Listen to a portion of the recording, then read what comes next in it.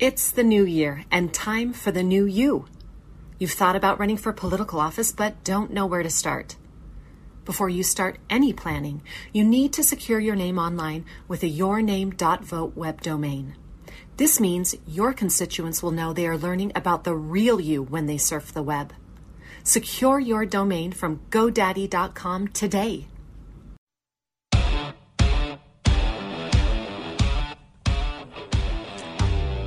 Welcome to another episode of Breaking Battlegrounds with your host, Chuck Warren. I'm Sam Stone. Another fantastic lineup of guests for you today, folks. We're leading off with Henry Olsen, Washington Post columnist and senior fellow at the Ethics and Public Policy Center. And he's here in Arizona for an adventure. Yes, you are. Henry, welcome to Arizona. How's this winter compared to D.C.? Well, it doesn't have cold and snow and, ice that you're slipping on and breaking your hip on. But other than that, it's okay. So it's a perfect place for older people like you and I. Exactly. So tell folks briefly here, we want to talk about the debt ceiling and Biden's classified adventures and so forth. But tell us, folks, what are you doing in Arizona this winter? I know you're working at ASU. Tell a little bit about it and what Katie Hobbs is trying to do to your program. Yeah, well, I am a visiting professor at Scattle, the School of Civic Education and Thought Leadership at Arizona State University, where I'm teaching a course on the political underpinnings of great American statesmen like Lincoln, Reagan, and FDR. So I'm out here enjoying my time, and what happens? Katie Hobbs decides to cut the entire state funding for Scattle and basically put the program at risk. So, thank you, Governor. I appreciate your love note. Well, Henry, how much of this is your fault, first off, that she's doing this? And secondly, I have to ask, does she now need to audit your course? Well, whether she needs to audit your course depends on whether you think that she's capable of being a great American stateswoman. We don't. As far as my fault, well, I suspect there are other people here who have been here longer who might have kicked her off more. But they say, They used to say, never attack somebody who buys ink by the barrel, and I've got pixels by the barrel in Washington. How much is the budget for the program that she's trying to cut? I don't know how much we spend at Scattle every year, but Scattle was established by, I believe, a $3 million line item in the state budget, and it was increased nearly $6 million last year. And she zeroed it out. What she wants to do is transfer it over to the Arizona State University general funding, which means that every year the people who run Arizona State will get to decide whether Scattle survives or not. And I don't know how much we have from outside donations, but the bulk of it is what she's trying to zero. Well, that just sounds like something the Arizona legislature will not have happen. So I hope they're getting a hold of them and telling them to put a hard line on the sand on it. So I certainly hope so too. All right, so let's talk about here. We have what seems like our biannual debt ceiling line in the sand debate going on. And here's the reality. It seems to be the reality is we can't default on our debt. People need to understand that. That's not reality. At the same time, and I know Democrats like to complain Republicans haven't been fiscally disciplined, and that's true. But you can also say it's true that we can't keep going down this path. We have $31 trillion in debt. We're spending $724 billion a year on interest on that debt. For just a comparison, we spend $1 trillion a year on national defense. We spend $41 billion helping Americans pay rent. We spend $97.85 billion on K-12 education from the federal government. That's not state funding, of course. The one that's really stood out to me, while we're paying $724 billion in interest, for $680 billion a year, we can provide everybody a free college tuition. And it's something Democrats never want to realize. You keep building debt, you're paying interest. What if you were Speaker of the House, how would you approach this? I think there's two things that you need to do. First, you need to make it clear that you want to be serious about solving the problem. You need to, however, since the Democrats control the presidency and the Senate, you need to have an end game that says, can actually sign off on, because otherwise what you're doing is just building an issue for the future. And maybe that's all they want to do, is build an issue and surrender. So the question is, what's the end game? And I think there's only two reasonable end games that they might agree to. One is a commission, which has been floated by Senator Joe Manchin, that would look at the main drivers of the debt, the looming insolvencies of Social Security and Medicare. So that's one end game. The other end game is put revenue on the table. And I don't think they're going to put revenue on the table. So that means to me the only reasonable end game is a commission that will study these problems, and maybe a commission that requires up or down votes on various proposals. But you're not going to get Democrats to agree to the desire of House Republicans to roll back the spending that Democrats have in their DNA. It's just not going to happen. Henry, could you, informing that commission, require those type of votes? My understanding from the 2011 commission that was formed, the Simpson-Bowles Commission, that it was formed with the requirement that if a proposal got a certain level of support from the committee, that it would have to be voted on. And it never was voted on because both the left and the right withheld their votes so that they didn't get to that level.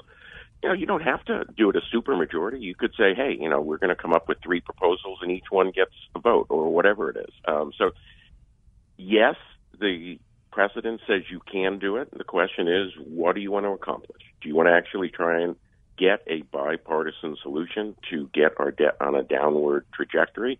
Or do you want to talk and play political games and hope that the American people come behind you so you get to enact close to 100% of your agenda?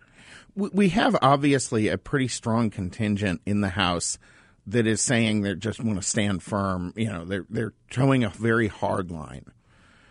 How much is that going to be effective at all? Because all the Democrats need are a handful of defections, and it seems like, pardon me, a shutdown would be a non-deal for a lot of those more centrist Republicans. Yeah, this is the great game of chicken that's playing, and the question is who's going to blink first.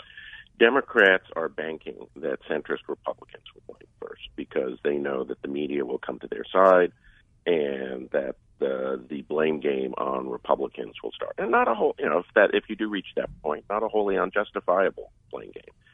Question is, do the Democrats want to give Republicans something that allows them to go home and say they got something? And then the other question is, do the hardliners want to take that? They're not going to get what they want. They're not going to get a rollback of federal spending that was enacted in the omnibus last year for domestic programs. The Democrats wanted it for a reason, and they got it for a reason. So the question is, what's your end game? What's your negotiating strategy? And that's just something we don't know. Well, that's the hard part about having such a narrow margin in the majority. You've got folks like Arizona's Congressman Biggs, who I feel like their just heels are dug in. They're not moving. And I don't think they're really considering the ramifications if we default on the debt ceiling this summer. Thursday was when the deadline hit, the ceiling hit. But, we've got several months here to negotiate. I think what's frustrating for Republicans is the White House refusal to even negotiate on this. And the problem is, and this gets political, the White House is just counting on Republicans to say, okay, I want to go home, I want to win re-election. It would be really interesting if you had 100 Republicans sign a letter and saying, we're not running for re-election. We're going to shut the damn thing down. We don't care. I don't care about re-election. Yeah. And if you did that, if they really were serious about solving this, if they did that, if you had 100 of them, even 50 saying, I don't give a crap. This is being shut down. We can't continue this path. I'm not looking backwards. I'm looking forward. Whatever happened in the past happened, but we are not running for re-election. We're just going to sit on our hands. We're not showing up until we get what we want. What does the White House do then? Well, I think the question is, what's the right vehicle for something like that? Is the right vehicle the debt ceiling, or is the right vehicle the annual appropriations? Probably the latter. Probably the latter. Yeah, exactly. The latter. But But all of us here in this room are rational human beings, right? Also, most people, I don't think, Henry, understand what defaulting... Well, I'm not in the room, so I'm accepting it. We're counting Kylie. What would defaulting on the debt ceiling mean for a lot of people out there? Right. That seems explain like... that. Oh, defaulting on, going past the debt ceiling means that the U.S. government can't pay its obligations. And what that means, it's defaulting on the debt. Well, what happens when you default on the debt? It means your credit rating goes down. It means interest rates for future debt offerings will go up. And it means that you'll probably have fewer buyers as people begin to wonder, hey, wait a minute, the United States is the guarantor of the world's financial system, and maybe they don't want to be a stable guarantor. And then you've got the knockoff effect in private lending markets, which is that government debt, like it or not, forms the backbone of a lot of private offerings, like credit card rates or like 30-year mortgages. You put the government underlying foundation at risk, well, interest rates will go up across the board for people who are trying to lend bank loans and so forth. And that's going to mean that you, an individual, pay more because the government is putting its credit at risk. And that's just not a good thing. One thing I found interesting is, it seems like I have to dig into this issue every 2 years, is you hear a lot on the right, and I'm part of it. I don't like foreign countries holding our debt, okay? But of our $31 trillion in debt, China has about $1.95 trillion. I mean, so 2/3 of our debt's held by U.S. public, over $2 trillion by Social Security. And so what happens to those? They just were not paying back Social Security. People don't get Social Security payments. What happens with that? Well, what generally what has been said is that you can't simply say, well, pay this and don't pay that. Right. Because what they've been trying to do is carve out, well, if you're on Social Security, you'll get your check. So what it means is you get the negative of a government shutdown where you don't get these things. And you get the negative of a global credit shock. This is just a double whammy that is not prudent to go forward. There's a reason Ronald Reagan, when this was first threatened in 1981 by fiscally conservative representatives who said, hey, we were elected to stop the spending. Ron, let's do it. Let's not raise the debt ceiling. Ronald Reagan said, no, I want a clean debt ceiling. We cannot risk the good faith and credit of the United States of America. And eventually the rebels surrendered to what Reagan wanted. And I think there's a lot of wisdom in that. Henry, we only have about 30 seconds before we go to break here. When we come back, I want to ask, how much does this affect or could it affect our ability to remain the world's reserve currency and what that would mean if we were not? Folks, Breaking Battlegrounds will be coming back here in just a moment with more from Henry Olsen of the Washington Post. For Chuck and Sam, we'll see you in just a few.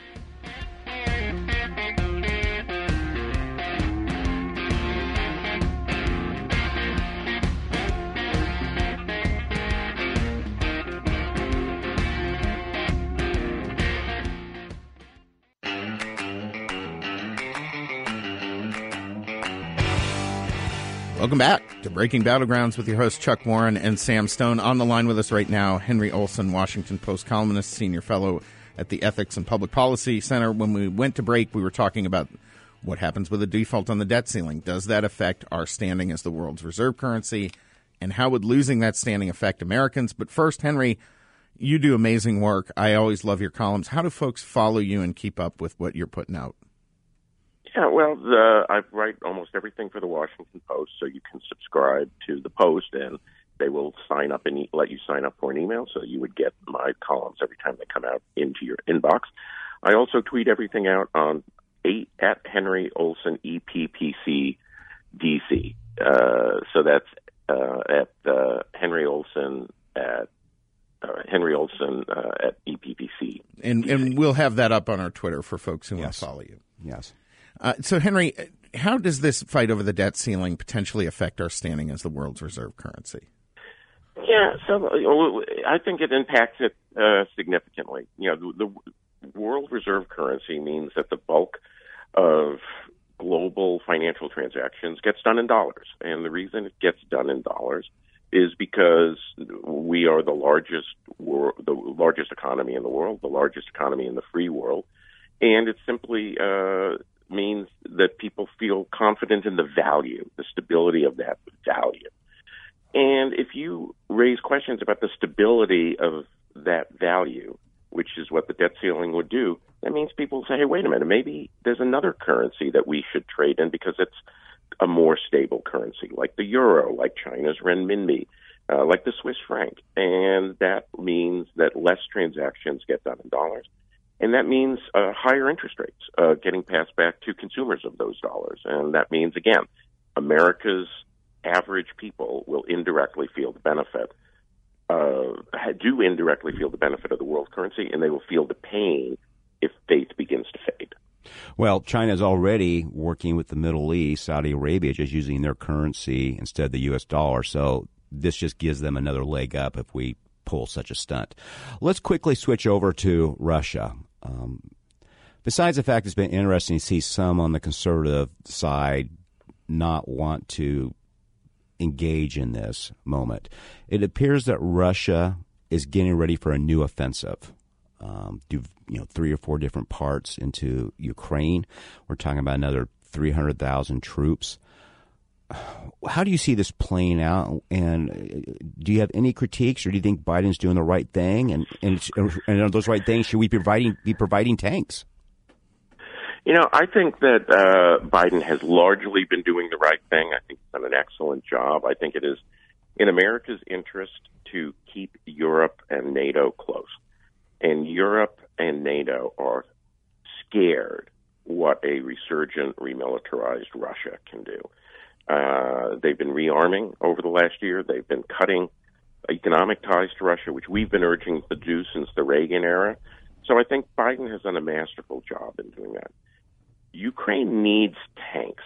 The question is, when you're building an army from scratch, you want to build an army that's sustainable.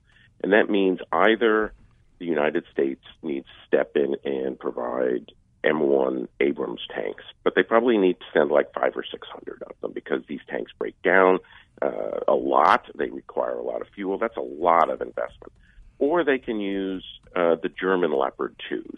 And basically what the Germans have been saying is we won't do it unless the Americans put in their Abrams, but it makes no sense to have 2 lines of tanks. You have to train people. It's kind of like when an airline company has Airbus and Boeing jets. They have to have 2 different suppliers, 2 different sets of training because the planes are different. So what we need to do is figure out which one is going to step up. I think Ukraine needs tanks. They need them sooner rather than later because it takes months for crews to be trained, for mechanics to be trained, for supply lines to be built up. The question is it going to be the Germans or going to be the Americans? And I hope it's the Germans and that we can make it good on Germans' terms to help them see the way to do that. But if not, it has to be us. One of the difficulties is actually that our tanks use gasoline, not diesel, and basically all their military runs on diesel. Well, thanks. I knew that there was a fuel problem, but I didn't know exactly what it was, and you just explained it. And that's another thing is that it's not like you just send over the tank. It's not like, hey, buddy, lend me the car. and then the whole supply line and mechanics line is set up for you. You have to set it up from the back. And the Ukrainian military was built around legacy Soviet systems. They did not have any sort of training or supply line or spare parts built up in Western systems. You build a tank system into that. It's going to take months for this to be put in. So if months. Start sending them now for summer. Right. So folks, just so you understand, Russia has supposedly 22,000 plus tanks. The United States has about 9,000 tanks. Now, knowing Russia and how our spy agencies always get things wrong, of those 22,000 tanks, probably 10,000 are operable, and they probably have 5,000 people who can actually drive the damn 500 tanks. Of our tanks would cut through their entire tank. So, and being where we are, separated by 2 oceans, we don't really need that many tanks on our side right now. So it's something we should do if we really are serious about not letting Ukraine be the first of a domino. And I hate to use the word domino, but let's be honest, Russia's not going to stop at Ukraine. Henry, I'm sorry, we only have 1 minute before we got to let you go. We have a sponsor read at the end of this segment, so we're going to get down pretty quick right here. I want to throw in one last question. How much does Putin's failing health feed into the calculations in Ukraine right now? I think it feeds a lot into it that Putin seems to be committing his country to a war that he's not likely to win if the West holds firm. And he's also unlikely to want to negotiate unless he's forced to, and he may not be the one who does the negotiating, if you know what I mean. So Putin's mindset plays a huge bit into it, but what we shouldn't do is be overly afraid and think that suddenly he's going to launch World War III because he's a madman with nukes. Russians know what the correlation of power is, and I don't think people behind Putin will let him do that. Henry, I mean, what are something here? We have a minute left. What is something Americans should be paying attention to that you think could pop up here within the next year? With respect to the Ukraine, or with respect to anything? Anything. What is something that people should be watching out for here? I think people should be watching out for the conflict with China. There's a lot of talk about how they're not ready to invade Taiwan. It won't be for a couple of years. Well, the thing is, I can't be 100% sure what the intelligence community knows and what they don't know. And the other thing is, what's clear is that Xi Jinping wants to cap off his what will ultimately be a multi-decade run as China's paramount leader with Taiwan in his orbit. And that's going to require him to invade. It's not going to happen peacefully. So I think what we need to do is be prepared for surprises. And the biggest surprise that could hurt us is an invasion of Taiwan. Aging authoritarian leaders are always one of the greatest threats to the world.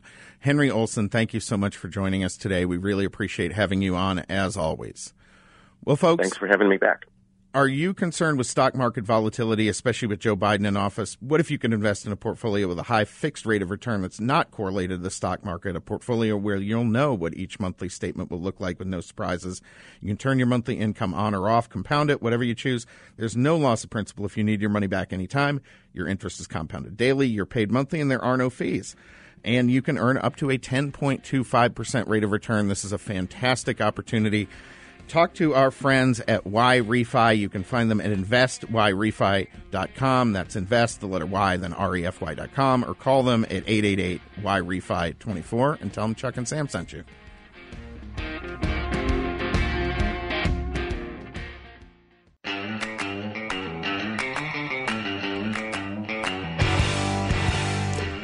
Welcome back to Breaking Battlegrounds with your hosts Chuck Warren and Sam Stone. Now by popular demand. It was like the most retweeted thing we've ever put out. I've got 2 or 3 messages a day. I got two yesterday, and I said, Kylie, you have to talk about crime because that's what people want to talk about, death and mayhem. And Kylie is our expert on death and mayhem, the irrepressible Kylie Kipper. It gives me nightmares, but that's okay. Our sister sorority consultant. Thank you for coming on in, Kylie. So, Kylie, give us an update on the Idaho murder. Okay, so not too much of an update, only because there's a gag order on the case, so really they can't release too much. However, the search warrant was released because that did take place in Washington, so was not under the restrictions of the Idaho gag order. So what was released was the search warrant of his home and his office. They found nothing in his office that they seized, but in his home they did seize one possible animal hair strand. Now, this is from the suspect, not the father, or? This is from the suspect. Yeah. Suspect. Yeah. So one possible animal hair strand, which is interesting because he did not have an animal. However, one of the victims did. 8 possible hair strands. Again, none of this is tested or connected to Brian, but this is just what was seized. Kylie's been doing this long enough. She's referring to him by his first name now. He's her friend, Brian. Side note, to get all the Brians out, because there's been 3 that have murdered people this year alone, or last year. But anyways, 1 computer tower, 1 Walmart receipt, 2 Marshall's receipts, which I found interesting. His vacuum was seized, Fire Stick TV. There was 2 pillowcases seized with reddish-brown stains on it, as well as a dark red spot that was cut out, and then 2 mattress covers. He did have a preliminary hearing last week, which they just pushed back his he had a scheduling hearing for his preliminary hearing. Because in Idaho, You're supposed to have that within 2 weeks of being arrested. Correct. They pushed it back 6 months. So now we're not really going to know anything for the next 6 months. And he waived that right for a Yes. speedy trial. I mean, so people know he waived. I think this is, again, a criticism on universities and education. This guy, being a criminologist, has made so many mistakes that any couch potato watching CSI would have avoided. Yes, which This is astounding. I mean, It really is. I mean, the number of mistakes he has made is yeah. incredible. Well, and his attorney that was in Pennsylvania, not his current one, did come out and say that when he met with him, he was very shocked. He was asking questions on how the process was going to go. So even though he studied all this, he still didn't know what to expect or... Probably doing that AI chat stuff and didn't read anything. Right. Let's talk Alec Baldwin real quick. So Alec Baldwin has been indicted and charged with 2 counts of involuntary manslaughter on the death on the film set for the movie Rust, which they were going to go back and finish up this spring. Tell us about what's. Tell us what's. Well, it's being interesting. I will. Yeah, I mean, honestly, if they finish it, it'll probably be the most watched Alec Baldwin movie in the last Probably. decade. So without a doubt. So my question is, what's going on? Are these charges? I don't know. For me, it seems like it's a real accident. But someone has to pay a price, is what it sounds like. It seems like an accident. However, another woman, Hannah Gutierrez Reed, is also being charged. Right, there's 3 people being charged. Yeah. And, is there 2 and one person already One took pled, a plea. Yeah. Took a plea. But Hannah was responsible for loading the gun that day.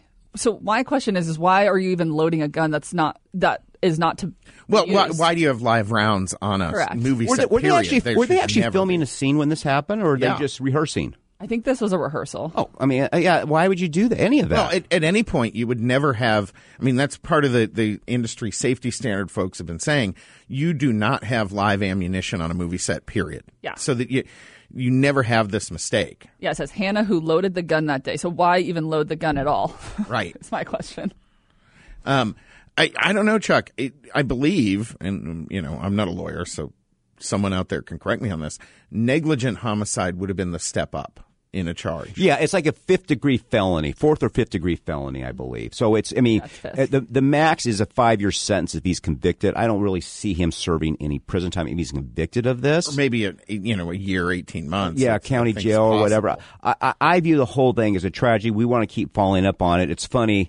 When you Google his name, now you have all these reputation management consultants saying he's blacklisted in Hollywood. And we know Hollywood loves to throw people under the bus quick. So it'll be interesting if they throw him under the bus. He's been a staple in Hollywood. I think he has a lot of friends. So it'll be interesting and the prosecutor on the case said that they're trying to make it clear that everyone's equal under the law, even A-list celebrities, and they're trying to correct the safety of the film industry, bring attention to it, and say, like, what's going on. They have handled this in a very methodical, careful manner. So, we'll see what prosecution does with it.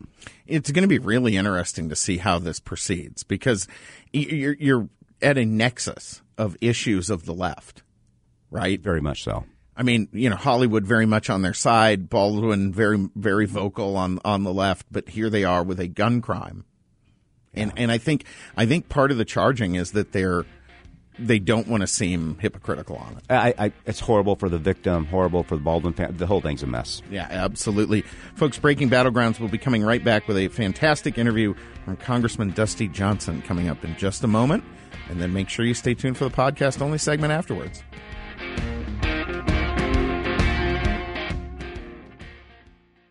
You deserve a home that's beautiful and stylish. At Overstock, you don't have to choose between low prices and quality. Find new, on-trend home goods that reflect your taste and don't compromise on value. You can be proud of your home and design a space where you feel like you, all under budget. Plus, you get free shipping on everything in the continental United States. Overstock is where quality furniture and decor cost less.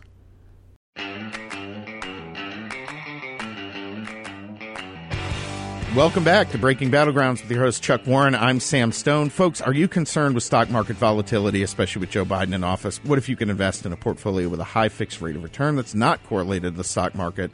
A portfolio where you'll know what each monthly statement will look like with no surprises. You can turn your monthly income on or off, compound it, whatever you choose. There's no loss of principal if you need your money back at any time.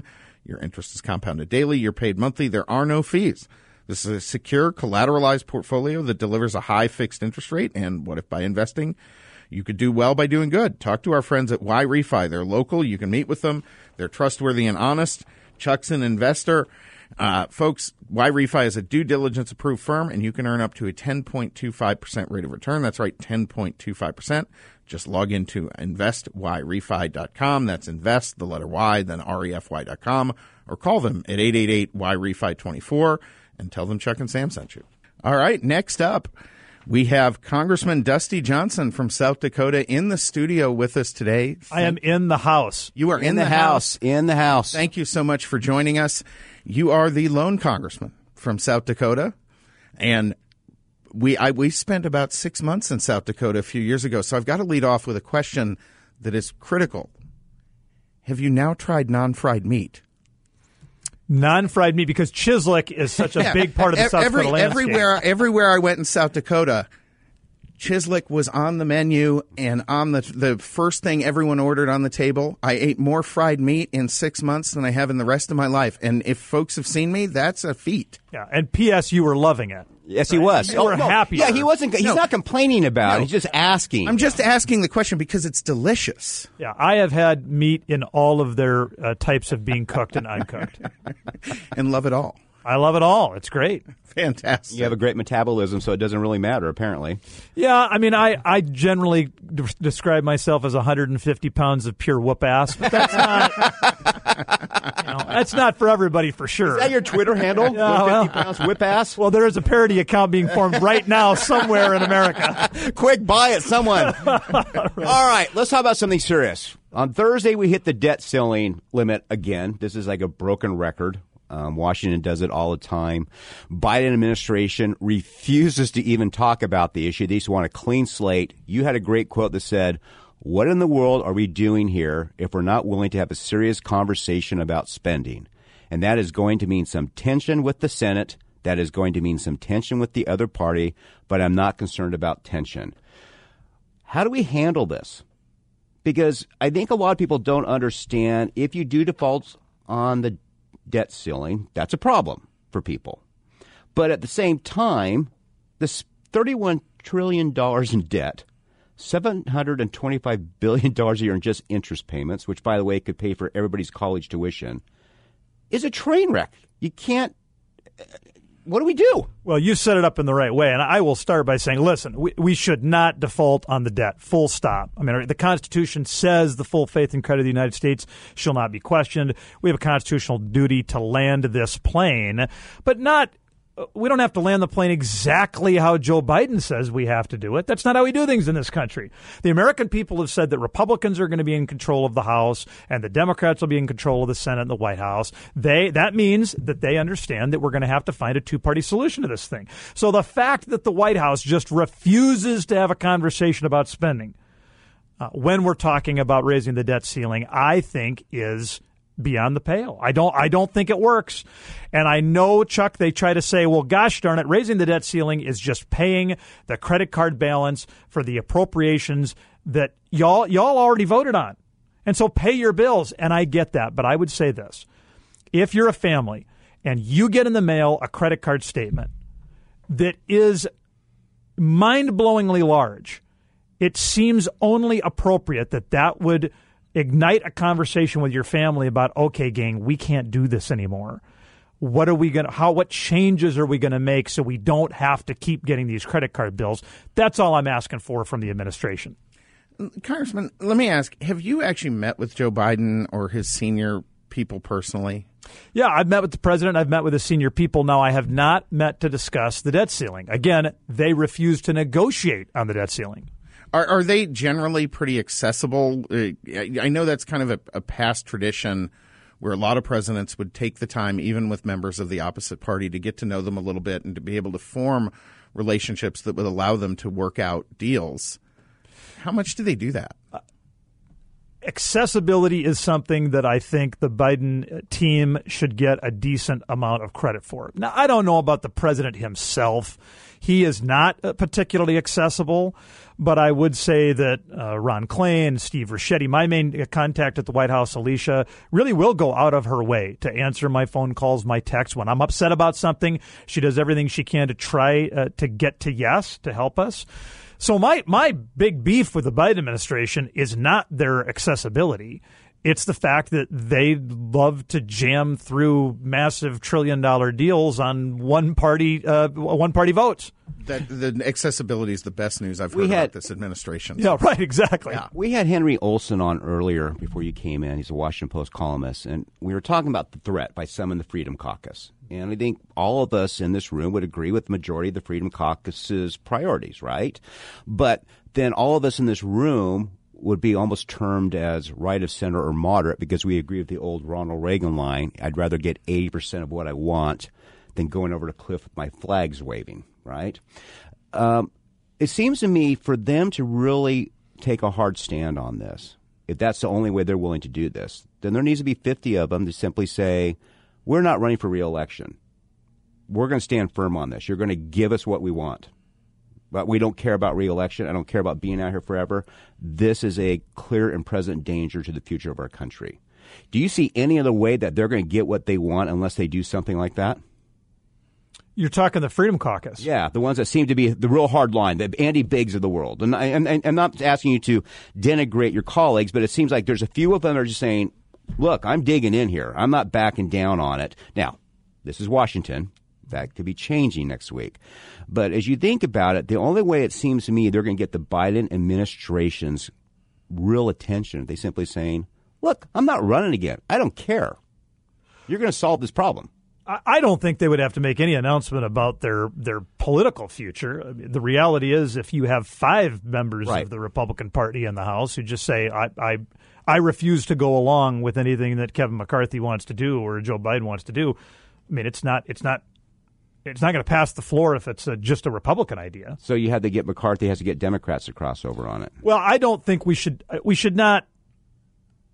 I am not convinced that these hardliners are as unreasonable as some in the broader media have tried to portray them. I mean, I had a lot of conversations the last couple of weeks with some very conservative members of the Freedom Caucus, and you're right, I agree with them on all of the big picture issues that we want to accomplish for this country. They're not being unreasonable by and large on these spending issues. One of them used the perfect analogy, said, we have been running in the wrong direction on spending. Running. And it seems like when Republicans get control, we do a better job insofar as we slow the pace and now we're walking in the wrong direction. Isn't it time for this country to actually start walking in the right direction? It's a great analogy. Now keep in mind, that is not an over-the-top extremist way to describe it. It's very nuanced. He's not saying everything's got to get solved tomorrow. He's not saying we've got to balance the budget today. Some of the most conservative, I mean, what they're asking for, the hardliners who it took them a little while to get okay with McCarthy, one of their big holdups was they wanted to have a vote on a budget that balanced in a 10-year window. I want that budget too. And so they are not saying they won't ever do anything no matter what. They're trying to drive a hard bargain, and thank goodness. That makes a ton of sense. One of the things that Henry Olsen mentioned, and I agree with him, I know Chuck does too, that there's a difference between having a fight over the budget and the annual appropriations process and over the debt limit. That the budget is more appropriate place to draw that line in the sand. Versus doing the fight over the debt ceiling. Yeah, I think if you were going to rank them as order of what's the perfect way to have the conversation, okay, the budget and the appropriations bills, that's clearly a really good time. But I think when the credit card statement shows up at the House, that's also a perfectly reasonable time to ask the conversation about debt and spending and borrowing. To me, it's not. I don't want to get into this false dichotomy where we're only allowed to have the conversation on appropriations bills, but never on borrowing bills. I think most people don't understand. We're at the point the United States is essentially taking out new credit cards to pay the annual, the monthly fee on the credit cards they've already maxed out, right? At what point, or have we passed that point where it is now totally unsustainable and there has to be pretty significant action to turn this around, or we get into a place where the debt is such an enormous part of the budget that it is hamstringing everything the government is trying to do? We are at a point where, and I wouldn't use the word drastic because a certain number of these dials, if you allow, well, I'll back up. Albert Einstein said the most powerful force in the known universe is compound interest. I mean, he's really talking about the ability of relatively small numbers over time to move in massive ways outcomes. And if we can move the dials a little bit on some of this entitlement spending and on some discretionary spending, we, within a 10-year window, can get to where we need to be. We can't do it overnight, but it took us 50 years to dig this hole. We're not going to get out overnight. What I want to do with just a minute is try to give some of your listeners a sense of the size and scope, because the numbers are so big. What's $32 trillion? Hell, nobody's got any idea. I can't even picture 1 million water bottles. But $1 trillion is 1 million million. It is incomprehensible. So if you drop a bunch of zeros, you can get the numbers to a point where it feels more like personal finance. So I'll give you an example. We bring in about $4 trillion worth of revenues to the federal government every year. Drop a bunch of zeros, turn $4 trillion into $40,000. Okay, got a $20 an hour job. I'm making $40,000. The problem is that we're not living on $40,000. We're living on $50,000. And every year we're putting $10,000 or $1 trillion onto the credit card. And we're putting it on the credit card. We're not buying a mortgage with it generally. We're not buying property. What we're doing is this is largely operating cash. And yes, it's a low-interest credit card bill, but it's still on the credit card. So I'll close by saying this. What's the balance on the credit card? We have a $40,000 a year job. The balance on the credit card is $320,000. And I would submit to you that if you're making $40,000 and you owe the credit card company $320,000, you're in a world of hurt, and it's time for real action. Yeah, no question at all. We have just a little over 2 minutes before we go to break, and Congressman has been kind enough to join us for the podcast-only segment also, so we'll be continuing on there. But something I worked with the city of Phoenix for a number of years. One of the things that I've been, and shifting gears on you a little bit here, federal contracting rules are inflating the cost of everything every government does at every single level across this country. I don't see any real movement in Washington to try to look at those systems. Is there anyone who's digging in on this stuff? So I used to be the co-owner of a pretty decent-sized engineering company. We did business in about 40 states. We helped with rural broadband systems. And you're exactly right. Our estimates were that when we were at a federally funded project, it raised costs by 30%. There is a push to try to get this. The issue is you're not going to get it done unless you find a two-party solution. And I think we're getting closer. Secretary Buttigieg told me just a few months ago that he's willing to work with us. He knows that the same transportation project that takes 2 years to site in Italy or France takes 5 years to site in this country. It's mindless. It costs money. And I think we're getting closer to a solution. Fantastic. When we come back here, we wanted to ask you a little bit about China and farming, because that's actually kind of a big issue that's underlying some of the things that are going on internationally right now. People need food. Yeah. Food is important. Yeah. Anyone who's seen me knows I believe in that statement 100%, Congressman. Without ranchers, we don't get chiseling. And that would be a crime against humanity. That would be a crime against humanity. Congressman, how do folks stay in tune with your work and what you're doing? How do they keep in touch?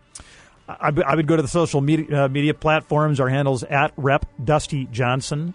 And I think we've got some content out there that is not just howling at the moon and screaming. I'm a conservative, but I try to be thoughtful.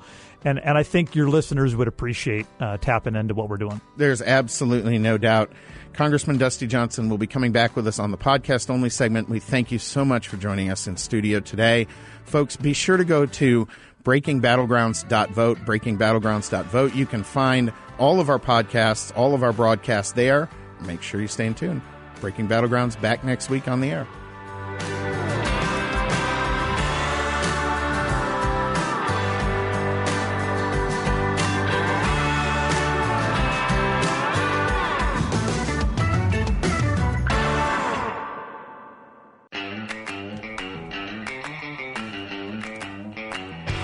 Welcome back to the podcast-only segment of Breaking Battlegrounds with your host, Chuck Warren. I'm Sam Stone, in studio with us right now, and we thank him very much for joining us. Congressman Dusty Johnson of South Dakota, when we went to the end of our on-air hour, we were talking a little bit, or leading into talking about China and agriculture. Because there's a huge nexus, including in U.S. farmland right now. Congressman, can you tell folks what's going on and what some of the implications of that are? And first off, I want to say I'm not opposed to all foreign investment. I'm a believer in free markets. If Toyota wants to build another car factory in Tennessee and employ 1,000 American machinists and welders, that's good for American prosperity. But my interest in foreign investment gets real thin in a hurry when you're talking about our adversaries. And the Chinese Communist Party is not our friend. And for 10 years, they have been focused and deliberate and planful in getting more control over the world's food supply. And we know that from data. Their holdings of foreign-owned farmland have gone up 1,000% in the last few years. And they have, during that time frame, accumulated 1,300 large ag processing facilities outside of China at the value of $35 billion. So this is for real. And it's not just the farmland. You mentioned ag processing. That's a critical key component in the supply chain that they now control a huge portion of. Yeah, people don't consume raw commodities very gosh darn often. They consume finished products. As someone who has gutted a chicken, I will tell you I appreciate that no end. And the fact that China is gaining that kind of control over the global food supply with nary a voice of concern from most of the Western civilization for the last decade, I think is problematic. And I think we have seen the outsized influence that countries like Saudi Arabia or Russia get because of their energy influence. We should not allow China to have that kind of influence over our country or Africa or Southeastern Asia. And that's what they're trying to do. And so I'm a leader on a bill that would blacklist the Chinese Communist Party and their partners from buying American farmland or ag processing facilities. I think that's absolutely necessary right now. And I was very glad to hear you refer to them as an adversary, because I don't think enough of the public, and especially enough of D.C., it has readopted that mindset. It's something we haven't seen since the 80s, the very early 90s. Xi Jinping is a tyrant and a dictator. And maybe people don't know that yet because he's not quite as ostentatious in his villainy as Vladimir Putin. But this guy is a dictator. The way he has treated religious minorities, the way he has treated personal freedom, the way that he has just absolutely cut loose thousands of people to steal American intellectual property and in a systematic and planful way undermine American greatness. This is a problem. And when I was growing up, Soviet Union was a clear and present threat to this country. But they were a clear and present threat in one dimension, and that was militarily. Correct. Mm-hmm. The Soviet Union wasn't a cultural threat. China is. They were not an economic threat. They were not an economic threat. China is. And I'm not trying to create another Cold War here, don't get me wrong, but I am saying that for 10 years, China has worked to undermine us, and we haven't been paying attention. Two last questions before we let you go and get on a plane back to sunny South Dakota. Here's the two questions. One. Did you really need to take a shot? I had to. We're in Phoenix. All right. One. What is a book that's most influenced you politically? Freakonomics, which is not a political book, but it is a book about how you can use data to disprove things that everybody believes. Great answer. Second thing, we asked Mike Lee this question. What's the most surprising thing he's learned being in the Senate? He said that no one reads the bills. What's the most surprising thing for you since you've been elected to Congress about D.C.? How many good human beings have been elected to serve? Because the work product is not that good. And so when you get this dish come out from the kitchen and it smells terrible and it looks bad and it's cold, you're like, well, clearly the chefs don't know what they're doing. But you meet these people and you're like, oh my gosh, this guy built a multi-billion-dollar company, and this gal had the most successful nonprofit in the Atlanta area. This person was a general, and that person captured Saddam Hussein. And then you put them all together, and the sum of the parts, the sum of the whole is less than the sum of the parts. It doesn't make any sense. And I don't know what we could do to change it, but we need to. Well, thank you so much, Congressman Dusty Johnson from South Dakota. We really appreciate having you on the program today. Love to have you back in the future. And thank you for the work you're doing, because it's obviously unbelievably important. It's great to have people there who have a range of experience like you do. Thanks, Sam. Thanks, Chuck. Appreciate you. Folks, Breaking Battlegrounds will be back next week.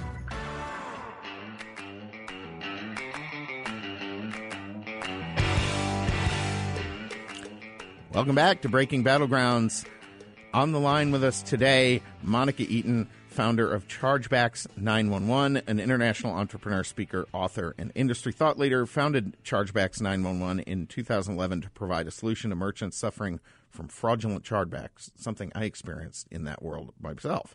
And since then has recovered more than $4 billion in revenue for over 1 million businesses and banks, for Monica, tell us exactly what this is, because I think this is a problem 99.9% of the public are completely unaware exists. Sure. So first of all, great to be here. Thank you for having me.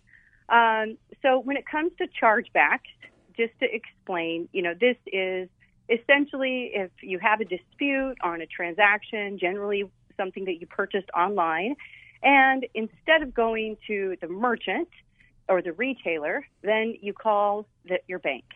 And perhaps you tried to contact the retailer, you were unsuccessful, and you call your bank, and your bank gives you a refund. Now, one of the issues that is happening with this chargeback problem, and it's continuing to escalate, is that consumers are exploiting some loopholes in the system. And essentially what's happening is many consumers are under the impression that calling their bank is just more convenient and exactly the same as calling the retailer. And actually, that's not true. So when you call your bank and you bypass the retailer to claim a transaction isn't authorized, maybe you say you didn't get the product, maybe you forgot to return it and you're stuck with merchandise that you don't like. And so it becomes a very tempting thing to just go to your banking app, click a button, file a dispute, and voila, that entire transaction disappears from your pending balance and you don't owe it. Now, it can take up to 90 days to finally resolve that claim, and then it's determined if the merchant sends information whether or not the consumer ends up keeping the refund or that refund goes back to the merchant. But bottom line, when a chargeback is filed, then the merchant or the retailer is charged a fee, sometimes a fine. None of these are reversible. And if they get too many chargebacks, they can actually lose their ability to even process credit cards. Which is a major problem if you're e-commerce or a retail vendor. And everybody's Everybody. E-commerce now. Yeah. Or you're just, pretty much out of business. So let's ask the ugly question. For these consumers who are doing this, what percentage are just trying to get away not paying something, do you think? Well, that's a tricky question because I do believe that most consumers are honest and, their intention is not to defraud the system and use this mechanism to steal goods or services. But they're uneducated and it's a faceless crime. It's a virtual transaction. They wouldn't walk into a store and steal a pair of shoes, but they would contact their bank and get a refund for the shoes that they already received. So in terms of percentages, that I can tell you what has happened in the industry is the growth of chargebacks that are filed illegitimately, which is called chargeback fraud. In other words, it's a legitimate transaction. The merchant did everything they were supposed to, and the consumer got a refund.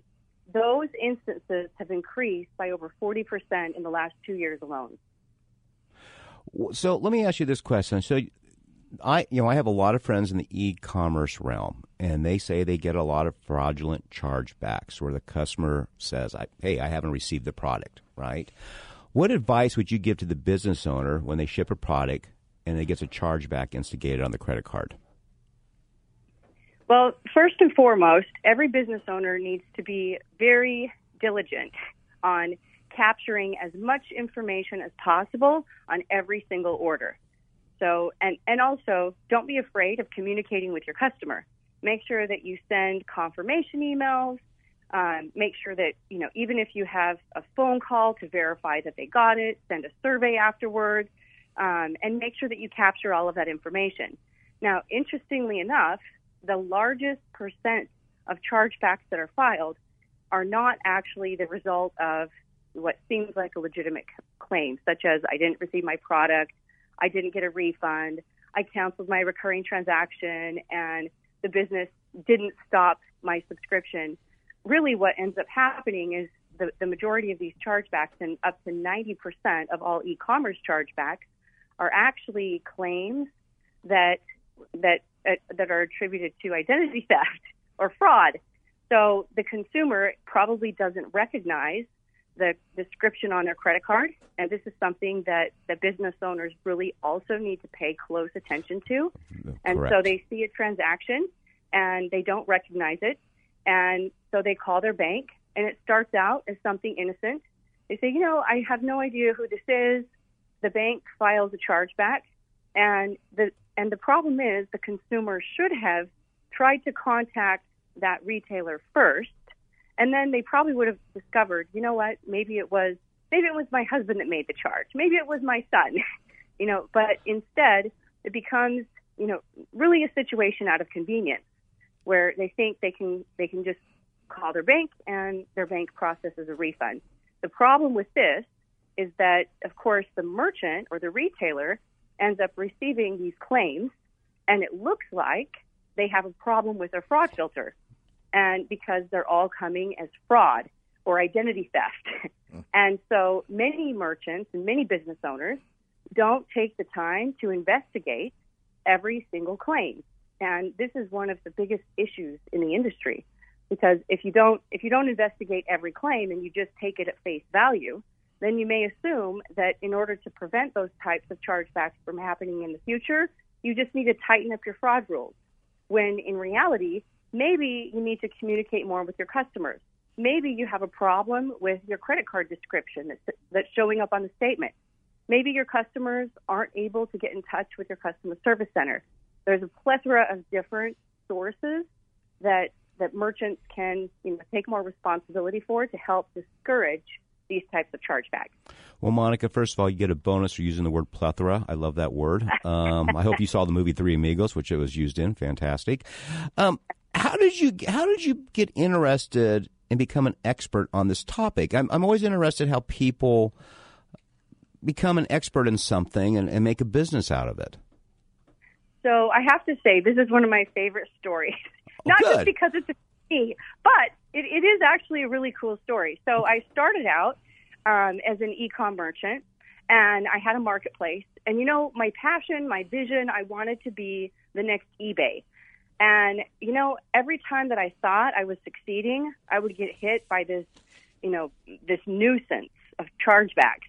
And it just seemed, I couldn't actually get ahead of this problem. And I talked to all my banks, I talked to different consultants, and I was told things like, well, you know what, Monica, all you need to do is refund customers. I literally did the most ridiculous things. Like I made policies where if a customer calls us, no matter what, my call center needed to refund them. And, the only thing that happened is my bank account got drained. Nothing changed.